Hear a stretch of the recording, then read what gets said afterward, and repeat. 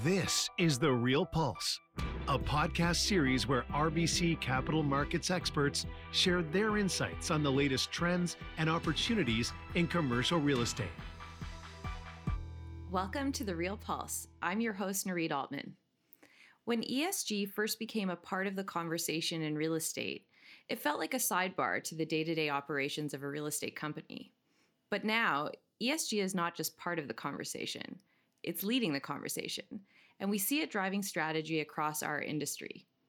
Today, I'm joined by Lindsay Patrick, Head Strategic Initiatives and ESG at RBC Capital Markets, and we're here to talk about ESG and how real estate owners and operators can capitalize on the opportunities it presents. Lindsay, thanks for joining us today. Nurit, thank you very much for having me. Lindsay, you shared something with me that I think will surprise most on the call. In Canada, the building sector is the third highest source of emissions at 11%, meaning that it offers a substantial opportunity for our industry to be part of the climate change solution.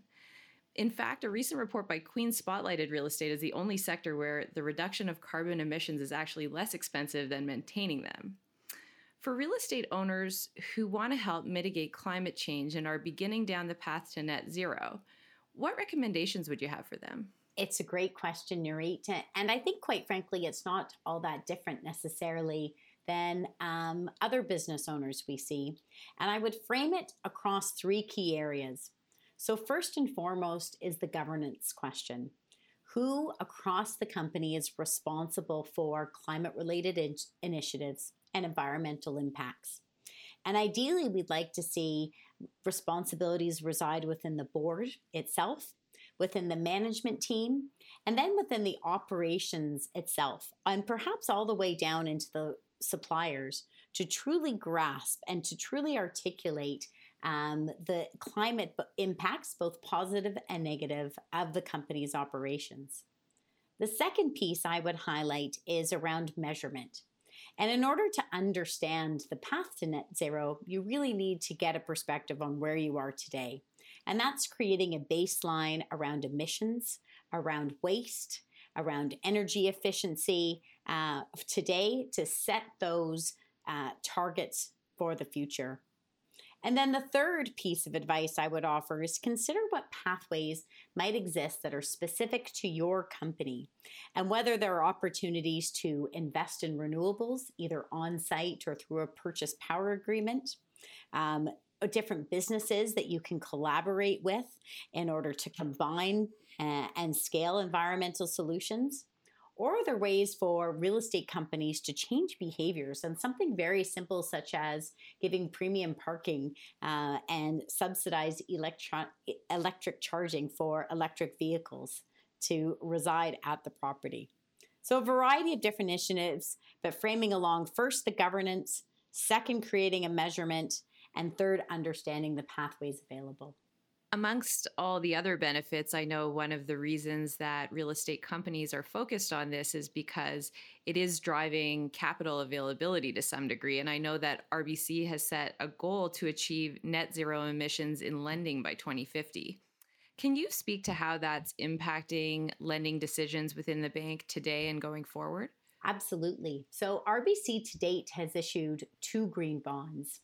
And our green bond portfolio is comprised of many real estate companies or properties that align to our own green taxonomy and have that green certification.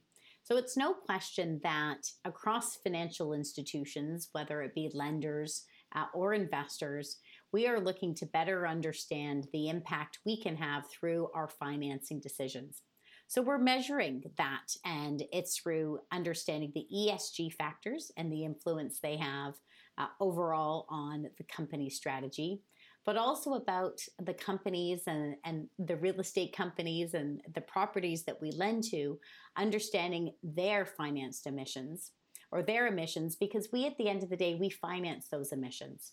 And we have a goal to get to net zero in our lending book by 2050. This is a broad societal goal. Canada's committed to that goal. Most European companies have committed to that goal. And so it's really about working with our clients to align their businesses, which we're supporting the financing of, to an overall global economic context. And with working with clients to understand what their pathways are to get to net zero. We might have some more information in terms of how we're analyzing their emissions. Our companies equally have some very good views, our clients, on the pathways for them.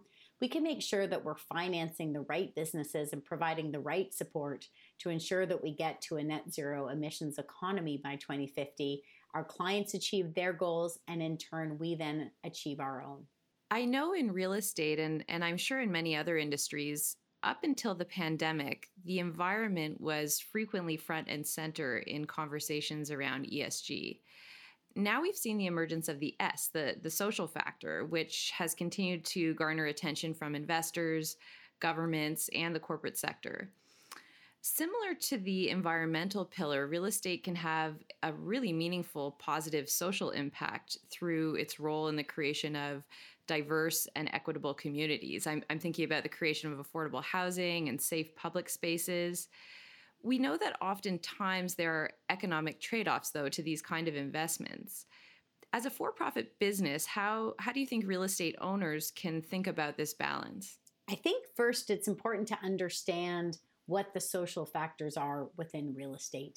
And as you mentioned, Nurit, there's no question that the social pillar within ESG has risen throughout the course of the pandemic.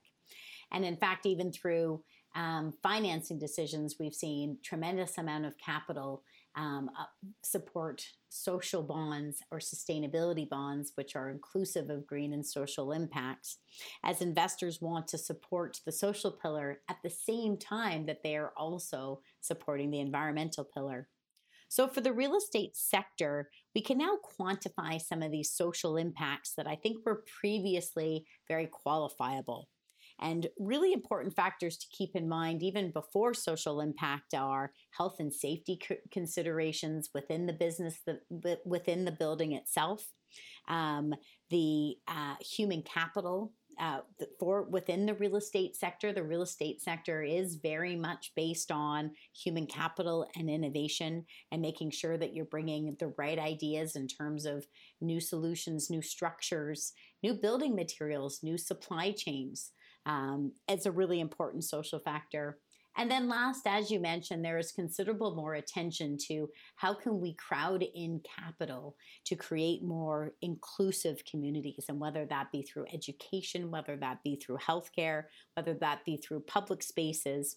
And I think now that we have a taxonomy that's emerged for positive social factors, and RBC includes these social factors in our own sustainable financing taxonomy, we can really articulate what some of those benefits are. So I think going forward, I'm hopeful that articulating the social impact of real estate will not be seen as value destructive, but will be seen as value creative.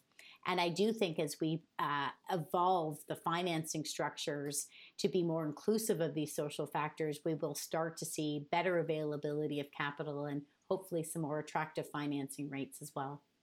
I want to touch on another part of the S, diversity and inclusion. With our roots in the construction industry, real estate has historically not been a very diverse business. And our industry is making great strides in this space, but it's taking time to make change, particularly in the senior ranks. Are there specific strategies that real estate firms can take to help ensure that there are diverse voices at the decision-making table? It's really important, Nurit, to think about why diversity and inclusion is important. And I think for the real estate sector, we need to think beyond just diverse representation, be it gender representation or minority representation, and more broadly to the skills that are required to build a successful real estate company in the future. And I hear a very similar argument from some of my clients in the energy sector, for example, or in the mining sector, that there is a limited pool of diverse candidates. And I think oftentimes that's because we're defining the pool in a very narrow perspective. Candidates that might have real estate exposure, or they might real estate experience, or they might have already led a firm. Whereas when I think more broadly at creating a real estate business for the future, there are probably a variety of different skill sets around energy efficiency, for example, around, as we talked about, building inclusive communities, around, incorporating ESG factors. And so I think when you broaden the skill set beyond just looking for sector-specific experience and define the skills instead of perhaps the resume, you will see that there are more diverse candidates that actually could add a lot of value in terms of how we think about building the next generation real estate company. And that's really the advice that I would give is think more openly about the skill sets, think more openly about your supply chain, and think more openly about bringing in different perspectives that can be additive to your overall corporate strategy. I think that's really good advice. I wanted to move on to talk about regulation in this space. I've heard it said that the reason that green solutions are economically feasible today is because there's a system in place to price carbon emissions. And while I think that we all believe that green solutions are a positive, they've come about partially as a result of regulation, and I'm not sure we'd all agree that more regulation is positive. What's your view on this? Yeah, there certainly is a lot of attention from a regulatory perspective on all things ESG right now. And there's no question that some of the perhaps subsidies that have been in place when you think of Europe or when you think of the US have served to grow and make some of the renewable energy industry, solar and wind, for example, economical that it is today. And I do think for a variety of innovative solutions, we do need some of those positive incentives. And it depends on whether you want to say a price for carbon is a positive incentive or a penalty. But at the very early stage of industry growth, and particularly where there is a very clear societal benefit, we do need both the carrot and the stick to grow the industry. However, one of the things I am concerned about within an ESG context, and now that there is a wide variety of regulators across the world paying more attention here, is that we could create taxonomies or rules or constraints that would really constrict the growth of what I think is an industry at the very early stages of evolution. And so I think while it's really important for governments, for financial regulators, for security regulators to create those guardrails for ESG-related disclosures, for example, for ESG-related frameworks, we need to ensure that we don't over-regulate this new and growing industry so that it constricts the innovation that we need to see in order to ensure that we get, the $100+ trillion of capital that's required to get to net zero emissions by 2050. I would sum it up, Nurit, by saying policy stability is really important, and perhaps even more so important for the real estate industry where you're making long-term investment decisions. And so that stability is really critical, but to over-regulate and change the rules of the game midway through could lead to capital fleeing potentially what could be very positive impacted decisions. Lindsay, one of the greatest challenges that I hear our clients speak about with regards to ESG is measuring success. What tools are other industries using to measure ESG objectives and achievements? Yeah, this is a bit in ESG world, this is a bit known as an alphabet soup. And so I understand some of the challenges and the frustrations, Nurit, that your clients speak to. But I do think it is becoming clearer. So currently right now, across all sectors, many of our institutional investor clients and many of our corporate clients are relying on the SASB, that's the Sustainability Accounting Standard Board, standard for ESG reporting. And it's based on industry material factors, so it's not a laundry list of items to report on, but only those factors that are deemed to be financially material to the operations of your business. The second thing I would point to would be the TCFD, or the Task Force for Climate-Related Financial Disclosures. That's not a standard, but it's a framework, and it's a framework many of our clients across a variety of different sectors are utilizing in order to articulate their climate governance and their path forward to get to net zero. Within the real estate industry, there are ESG metrics associated with GRESB. And I think we see many of our clients rely on that very specific industry standard that can allow for comparability and very good comparability within the sector itself. I do think we are going to see some very good advancements in this space.